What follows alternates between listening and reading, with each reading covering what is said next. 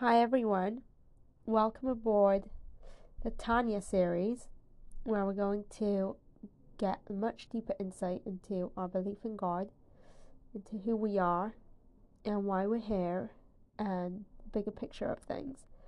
Let me just give you a summary of what is the Tanya. The Tanya was a book written by the Alter Rebbe. The Alter Rebbe's name is Rabbi Shneur Zalman of Liadi. He lived a few hundred years ago. He was a direct descendant of the Maharal of Prague, and he based a lot of his work on the teachings of Kabbalah. These teachings are fascinating and a true gift for every Jewish person. Every Jewish person has a commandment to believe in God. But what exactly are we believing in? What is this God? Who is this God? What does it mean to believe in God? The Tanya sheds so much light on this and really helps us understand more of what God is, and really can strengthen and help us actually believe in God. So to me, this is incredibly empowering to learn this subject, to learn this book, and it's a pleasure to share it with you. There are actually 5 sections of the Tanya. Now, we're going to the second section, which is the section that focuses on belief in God specifically. Maybe one day we'll get to the other ones as well, but for now, we're talking about the section of belief in God.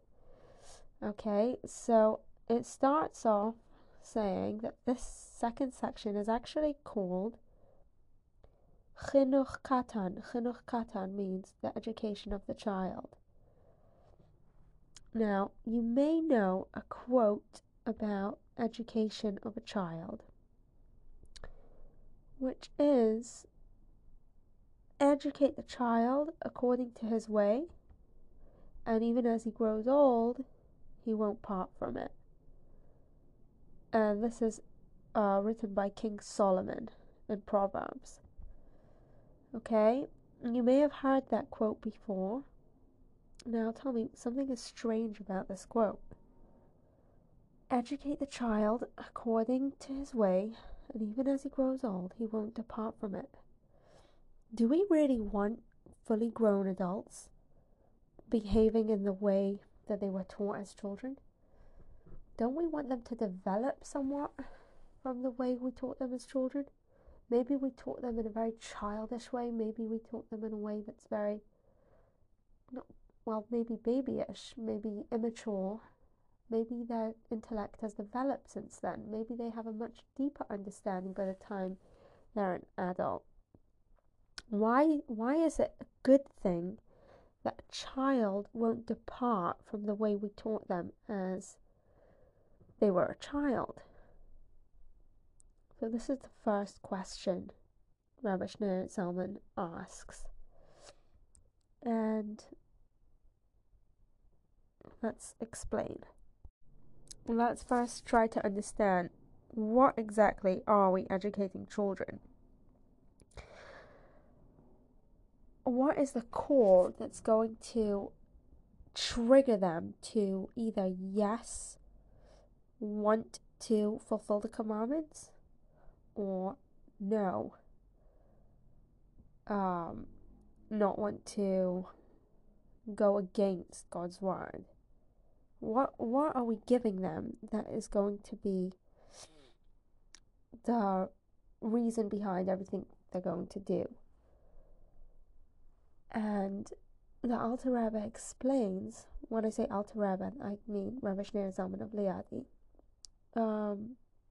He explains that there are 2 roots of serving God. There's love of God and fear of God. If someone loves God, they're going to want to do those things that God said to do. If someone fears God, now when we say fear, we don't mean like a phobia.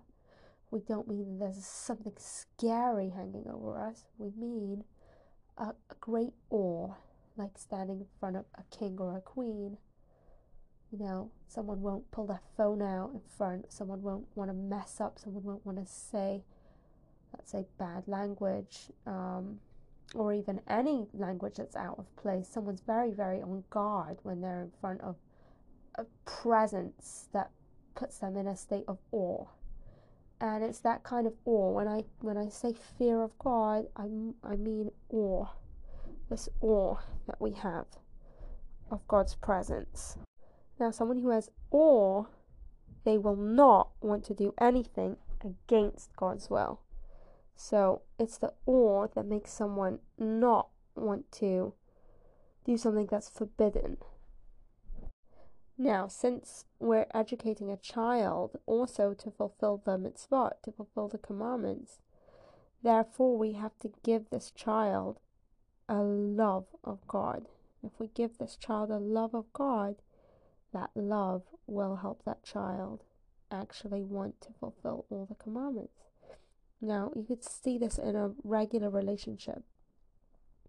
When you have one person who loves another person, it will make them naturally want to do kind things for that person, do acts of service for that person, do what the other person wants. Right?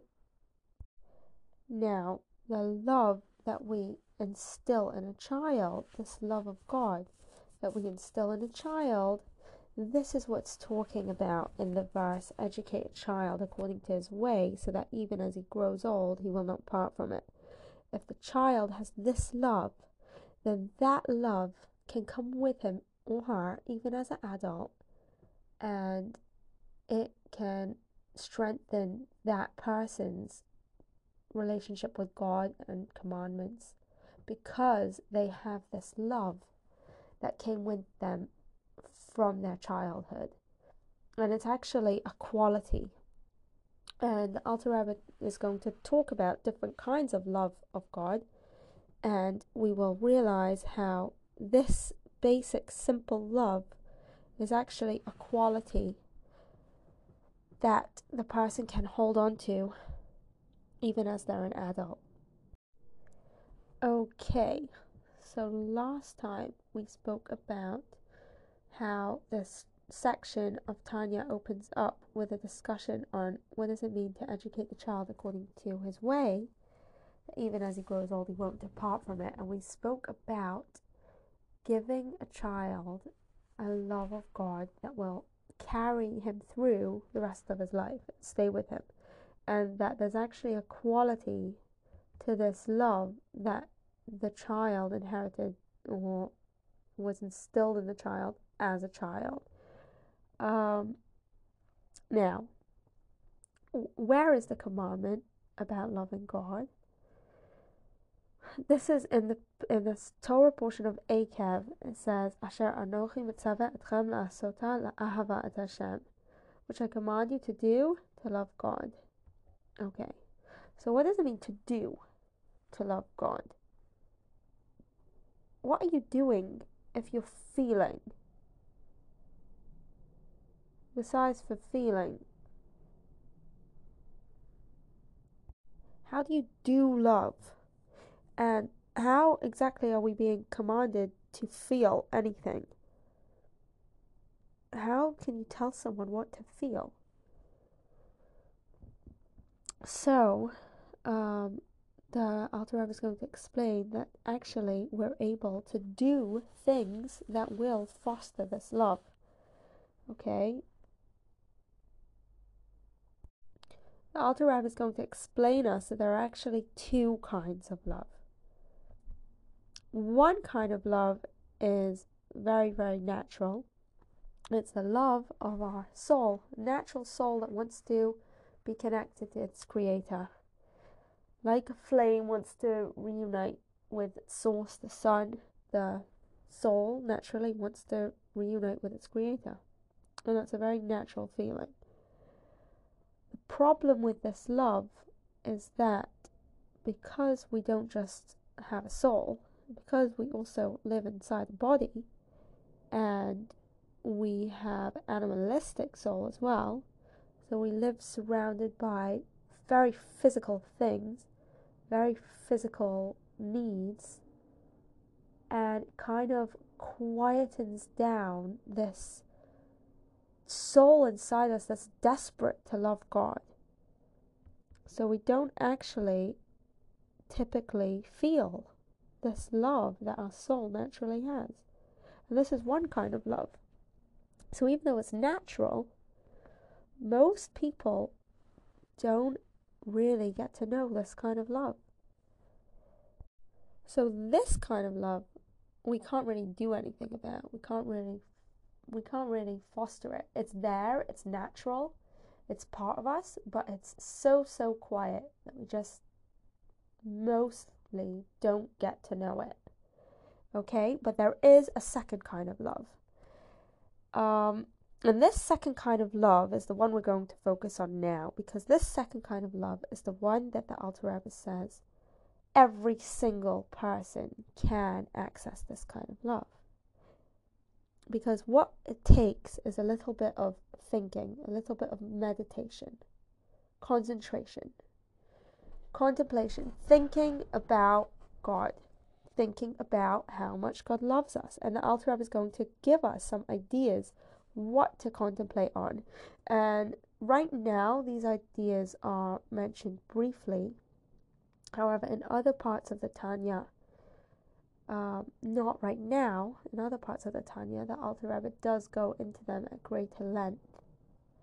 But here we'll go through, in short, some ideas. What can a person think about that will help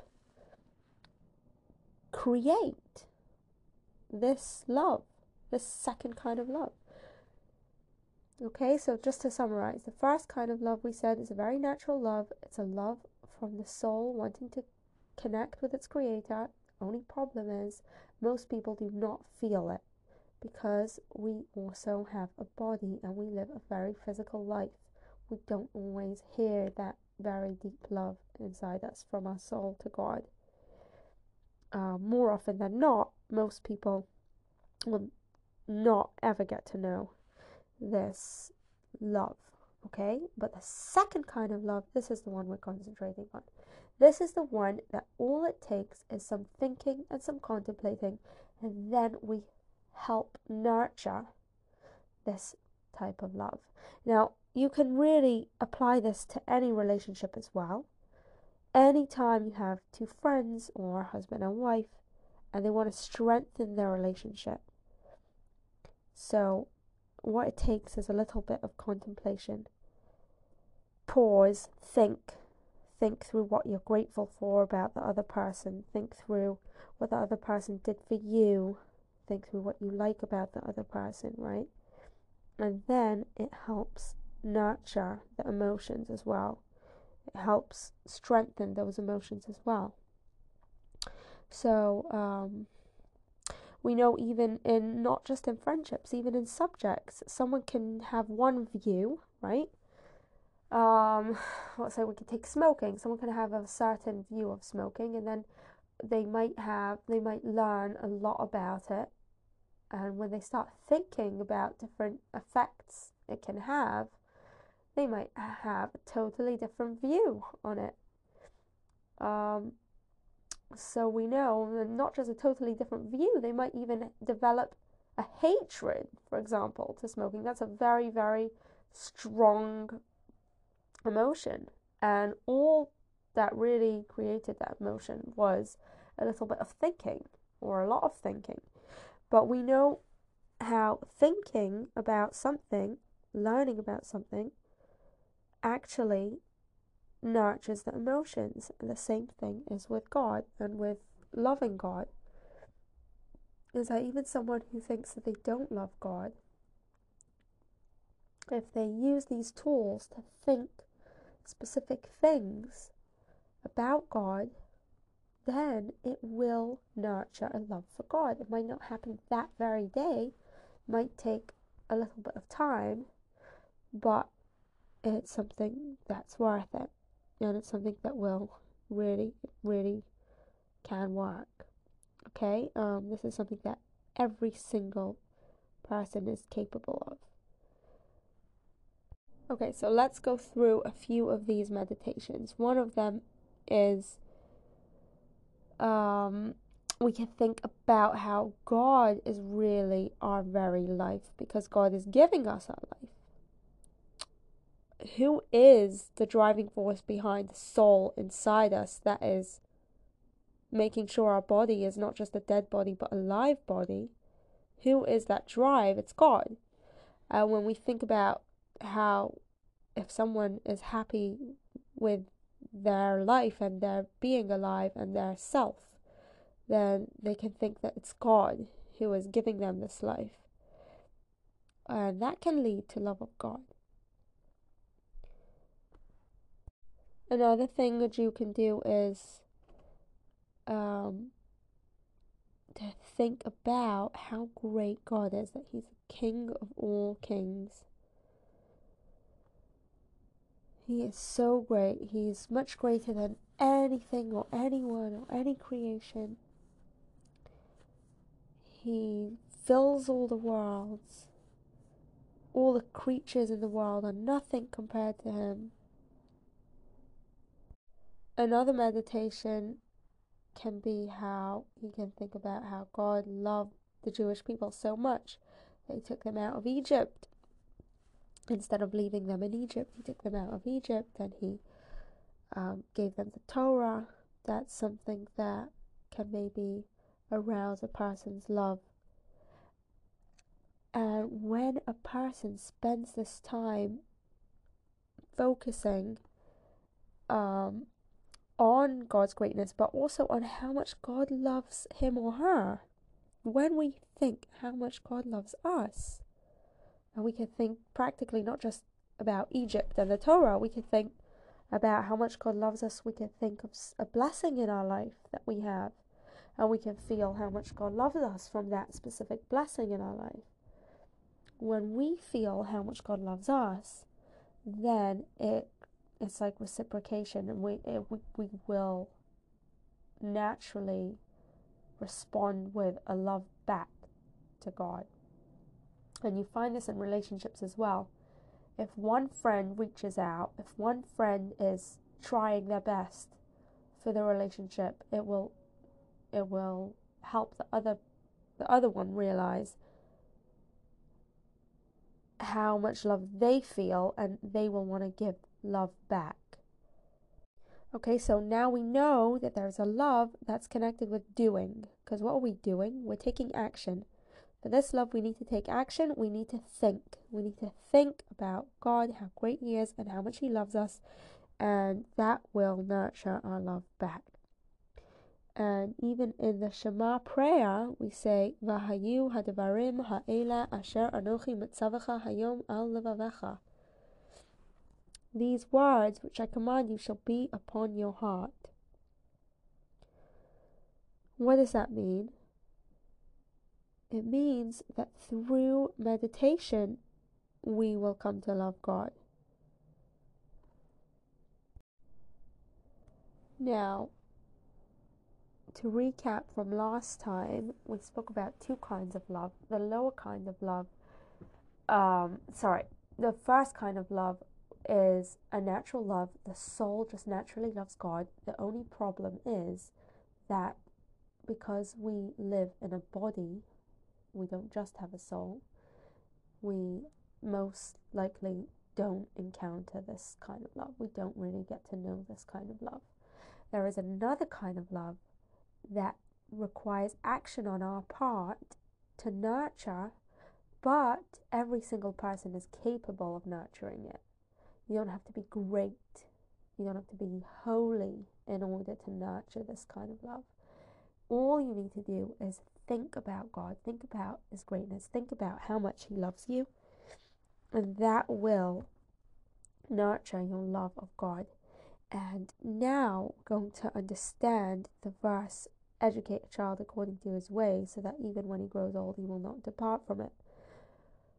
Because even somebody who did manage to tap into this natural soul love, even a person like that needs the basic kind of love, needs the love born out of contemplation, throughout his life, because he will have times in his life, he or she will have times in their life that they will need to go back to hold on to this love that came to them out of contemplation.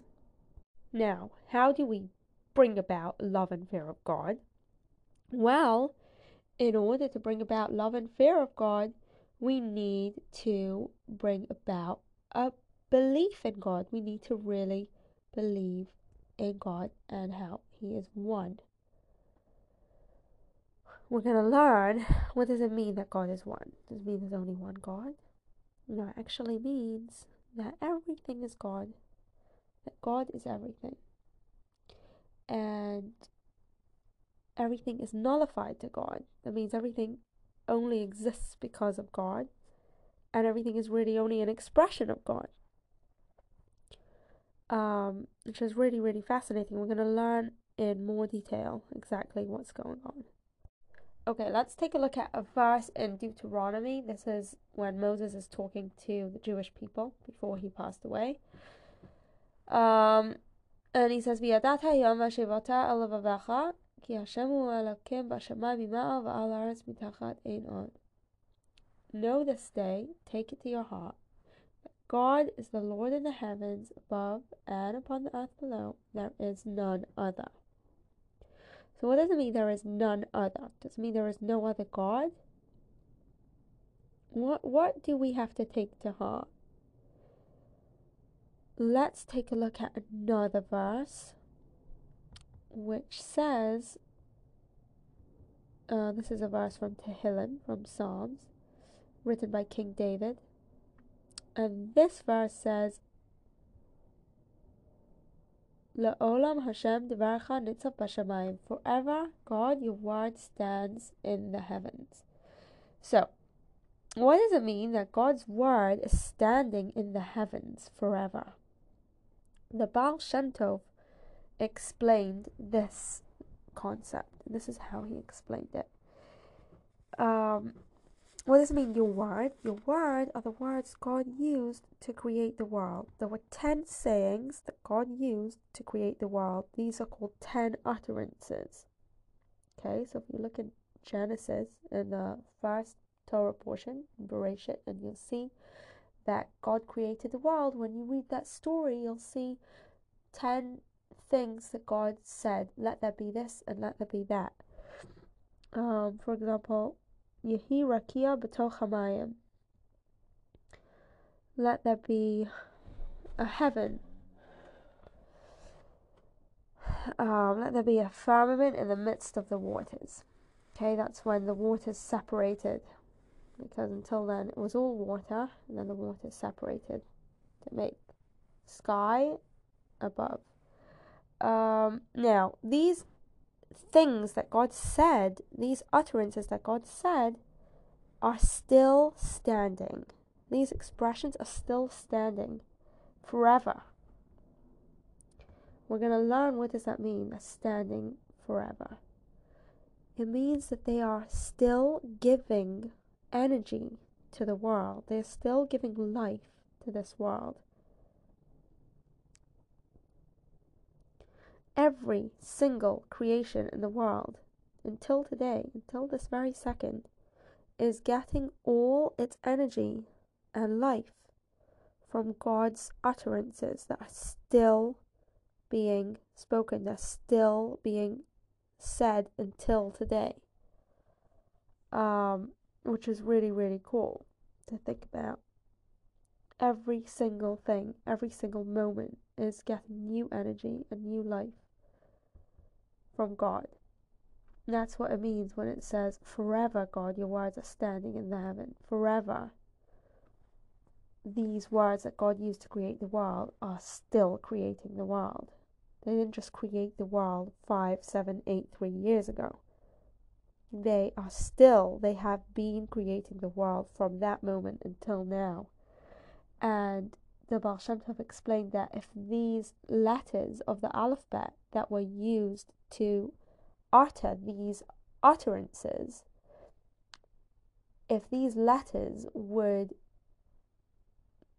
stop, if God would stop saying these letters, and God would remove these utterances, then the entire world, the entire creation would disappear, would stop living, because it's these letters that is giving energy to the entire world. Now, the Arizal explained that even things that we think don't really have much energy in them, for example, a stone, even those things are receiving a life force every single moment from these letters of the alphabet. Every single moment. These letters have power to them. They're not just letters, they are powerful. Each one has a creative energy to it, a formula.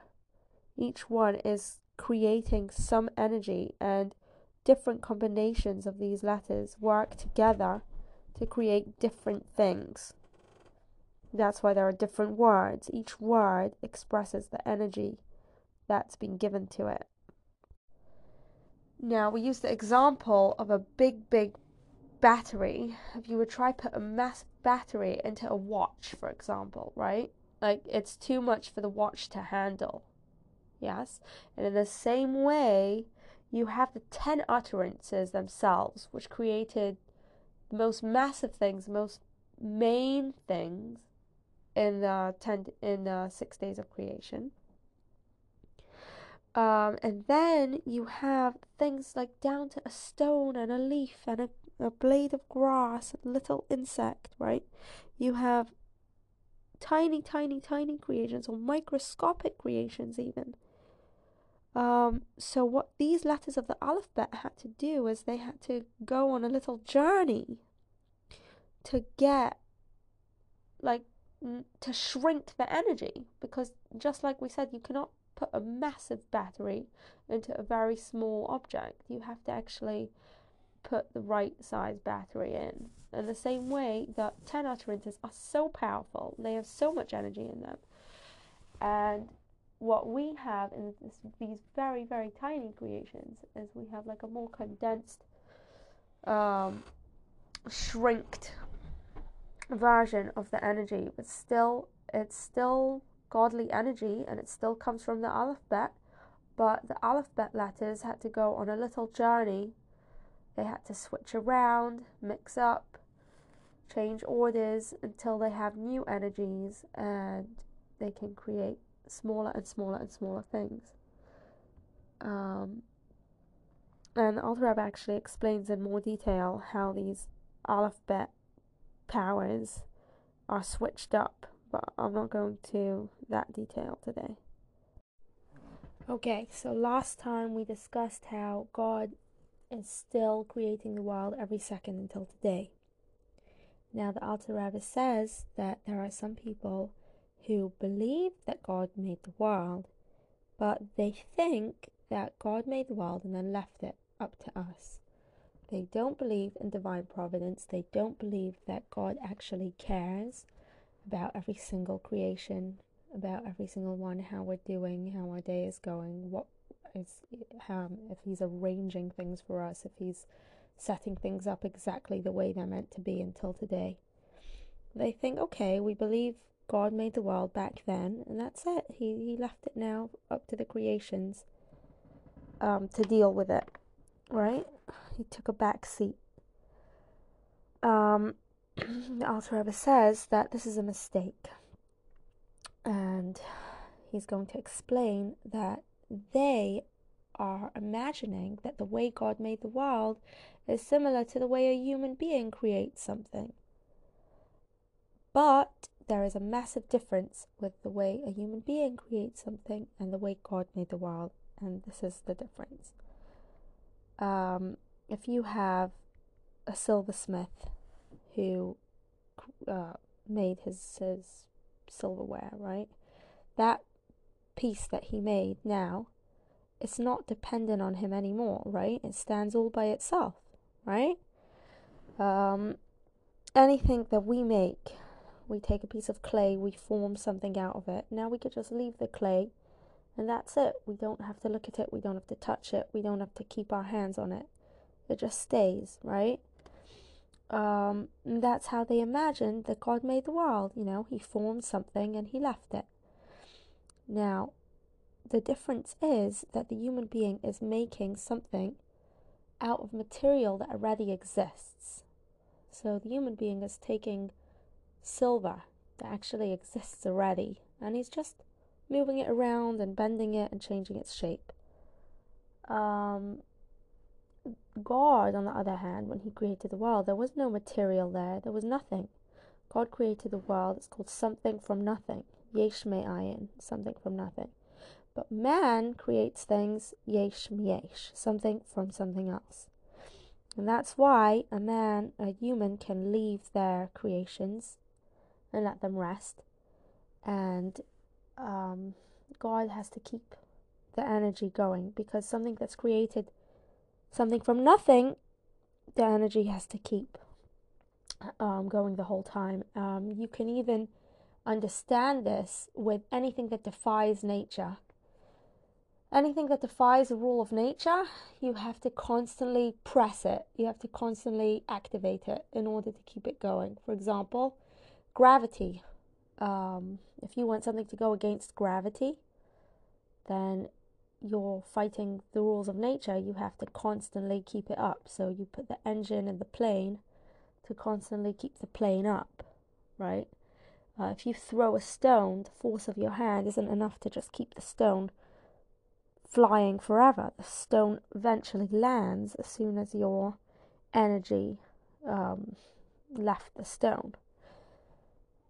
The Alter Rebbe actually gives the example of the miracle of the splitting of the sea, because that's going against nature. The sea naturally flows. The sea naturally does not stand up. So for God to make the miracle, God had to constantly push the sea up. So there was a strong east wind all night. That was God making a strong wind blow all night to keep the sea as a wall, because this wall is completely against the nature of the water. So even when something has to change natures, you have to constantly activate it and keep it going. And as soon as God would stop the wind, that's it. The sea would go back to normal, right? As soon as we stop activating something that we're trying to make go against nature, it just goes back to how it was. And if that's the case with things that already exist, but just they have a certain natural rule to them,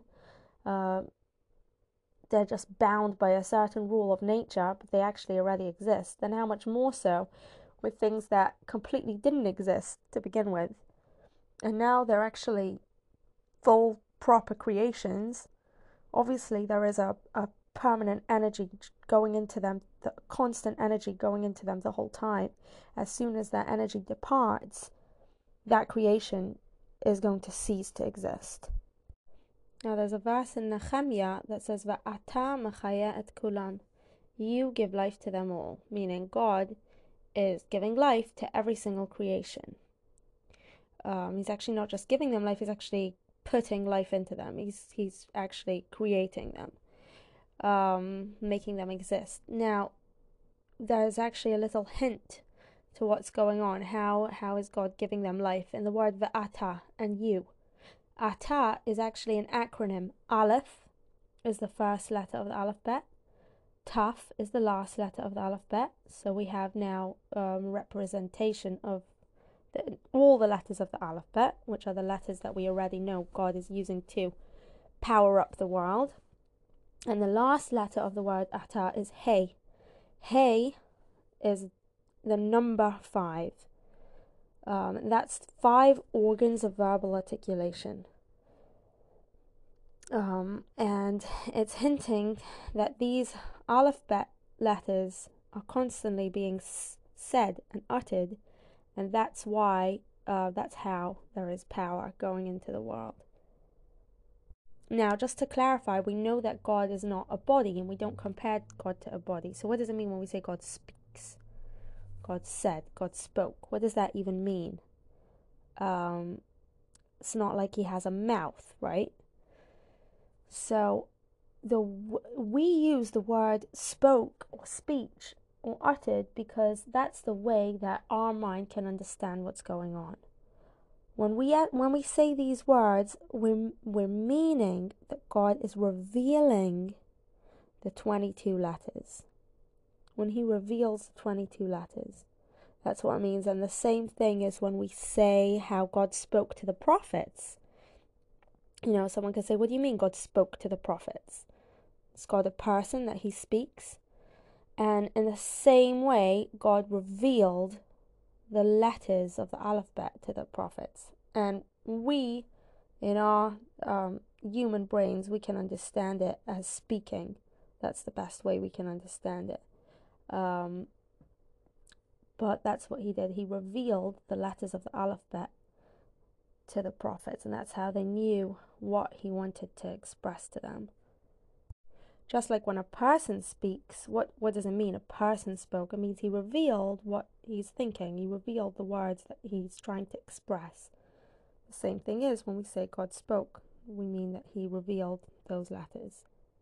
So to summarize what we said today is that unlike the mistaken belief that people may come to, which is that God made the world and then left it, there is actually divine providence. There is actually the concept of God constantly watching us, taking care of us, and actually constantly giving energy and life to this world. And if that energy and life stops for one moment, the entire world stops existing. More coming soon. Okay, last time we spoke about how God is constantly activating the world with the letters of the alphabet. And if that energy stops, the entire world stops existing. So right away we can come to the understanding now that actually every single creation is totally dependent on God's energy. So the reality is that we are actually not a creation. We're not a full independent person. We're not what we thought we were. We're actually completely dependent on God. That means we're pretty much nothing without God putting that energy into us. Now, when we think about that, it can make us question this contradiction.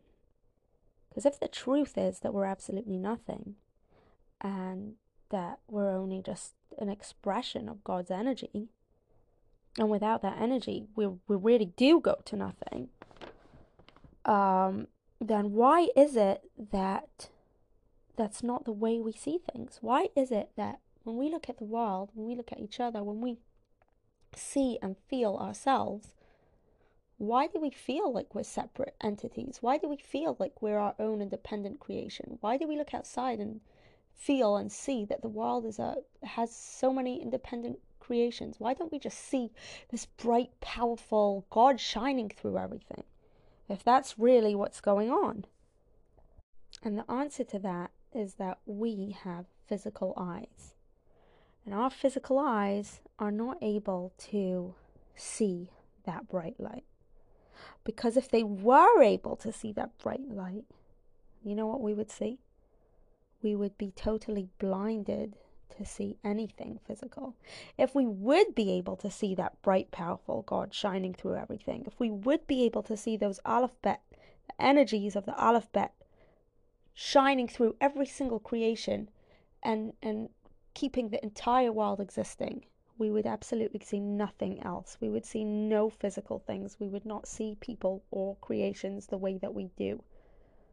We would not experience the world in the same way. Because if you can imagine staring right into the sun and it blinds you, right? The same kind of thing is if we would have that powerful, bright, godly energy right in front of our eyes that we could actually see, we would be absolutely blinded to notice the physical the way we do notice the physical. So it's actually something God did to allow us to experience the physical world, despite the reality that everything is totally dependent on God. And we will discuss this at greater length. The Alter Rebbe actually is going to give another analogy to help us understand how we can perceive one thing, one reality in this physical world, yet at the same time we can understand that there is a different reality as far as God is concerned. So if you can imagine the light of the sun, okay, on the world, on the earth, we experience the sun down here. How do we experience it? We have sunlight, daylight. It's so nice. That's how we experience it. A ray of light. So wonderful.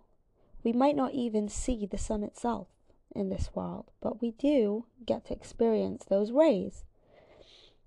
And even we get to experience daylight, right? Even when we don't actually see the sun behind the clouds, we still have daylight. So it's wonderful. That's how we experience it down here. But now imagine you're standing right there in the sun. Now, nobody can actually physically do that. But imagine there was a way that someone could stand right there, right? Can you find daylight if you stand right there in the sun, in that ball? Can you find daylight? Where is daylight, right? Daylight is completely swallowed up and nullified to the sun itself. Right there in the sun, there's no daylight. You can't pick out a line of daylight. You cannot find a ray hiding in that sun. That sun is much, much stronger and more powerful. And that sun, that ray of light and that daylight is nothing compared to the sun itself. So it's only down here, way far from the sun, that we can actually see the reality of daylight. You see, so here we feel daylight, here we feel radiance, here we feel rays of light. But there, by the sun, it's a different reality. At the sun, it's a different reality. And the same thing is that we can apply this analogy to our understanding of God's energy and us and the world. That now in this world, we see things, we see the expressions of God as finite creations. But really, for God, it's all just an expression of godliness. Everything in the world is just uttering those utterances. It's just an expression of revelation of God. That's all it is. It's only in our world, down here with our physical eyes, that the way we see the things, the way we see ourselves, and the way we see the creations is as physical, independent beings. Now, there's only one catch to this analogy, and there's only one difference in the comparison with God and us and the sun and sunlight, and that is that the sun is actually not present right here in this world. It's not 3 feet away, right? It's not right here found in front of us. It's very, very far away. But with God in us, we know that actually we are completely united with our source at all times. All creations are completely united with the divine energy inside them. So it is a little different because we have God right with us here in this world, yet we still perceive ourselves as separate entities. The Alter Rebbe will continue in the next chapter explaining how it can be that we have divine source, we're united with it, it's part of us, it's one with us, it's giving us energy the whole time, it's right there with us. God is right here with us in this world, yet we still don't feel nullified to Him. We still don't feel like we're nothing compared to Him. We still see ourselves as separate entities. How does that work? How did God make such a world that He has creations that are really, really just expressions of him, yet they feel like totally separate entities. How does it work? So we'll find out in the next chapter. Last time we ended with a question: how is it possible that God made the world that we feel and see that we are separate entities from God? We feel totally independent, but the reality is that we are completely nothing compared to God, and that we are totally dependent on His constant energy creating us. So how can it be? How come we absolutely don't perceive, we don't feel, we don't realize that God is constantly giving us energy? And the Alter Rebbe is going to explain it with a verse from Tehillim. It says, Ki shemesh u'magen havaya Elokim. And that means a sun and a shield is Hashem Elokim. Now we know we've come across a few different names for God, and the Alter Rebbe is going to explain that each name of God actually has different meaning to it. So we're going to look at two of the names of God here. One is Havaya, Hashem. We're careful not to actually pronounce it the way it's spelled. So we say Havaya instead. And the other one is Elokim. Havaya is compared to the sun. The sun and the shield is Havaya Elokim. So the sun corresponds to the name Havaya. What's a sun? A sun is giving energy. A sun is giving light, right? And the same thing is that the name of God called Havaya is the name that provides us with spiritual illumination. The name Havaya is the name that's giving energy to the world, giving the creations their energy and their light, just like the sun gives light. Okay? But there is also another name called Elokim, and Elokim is compared to the shield. A shield protects us from the sun. A shield blocks us from getting too sunburned. A shield stands in the way of the sun. And the same thing is that the shield that God has called Elokim, the name of God called Elokim, is actually going to kind of protect us from the intensity of the light of Havaya. And Alter Rebbe will explain it to us, because we cannot bear the strength and the power of the light of Havaya. The pure light of Havaya, that strong power and energy, us humans, we would not be able to bear it. We have the story of the Jews at Mount Sinai. They all passed out when they heard God's voice, right? When there's too much light and too much energy, a human being cannot handle it. So God needed to create the world. He needed to put all that energy in with the name Havaya, but at the same time, He needed to protect us. He needed to help us bear all that energy, help us handle all that light and all that energy. And the way He's helping us handle it is by putting the name Elokim there. And the name Elokim actually is connected to the rules of nature. It's connected to the rules of the world, the patterns that we see, the things that we kind of take for granted because it just happens every day. That's Elokim, the rules and the patterns and nature.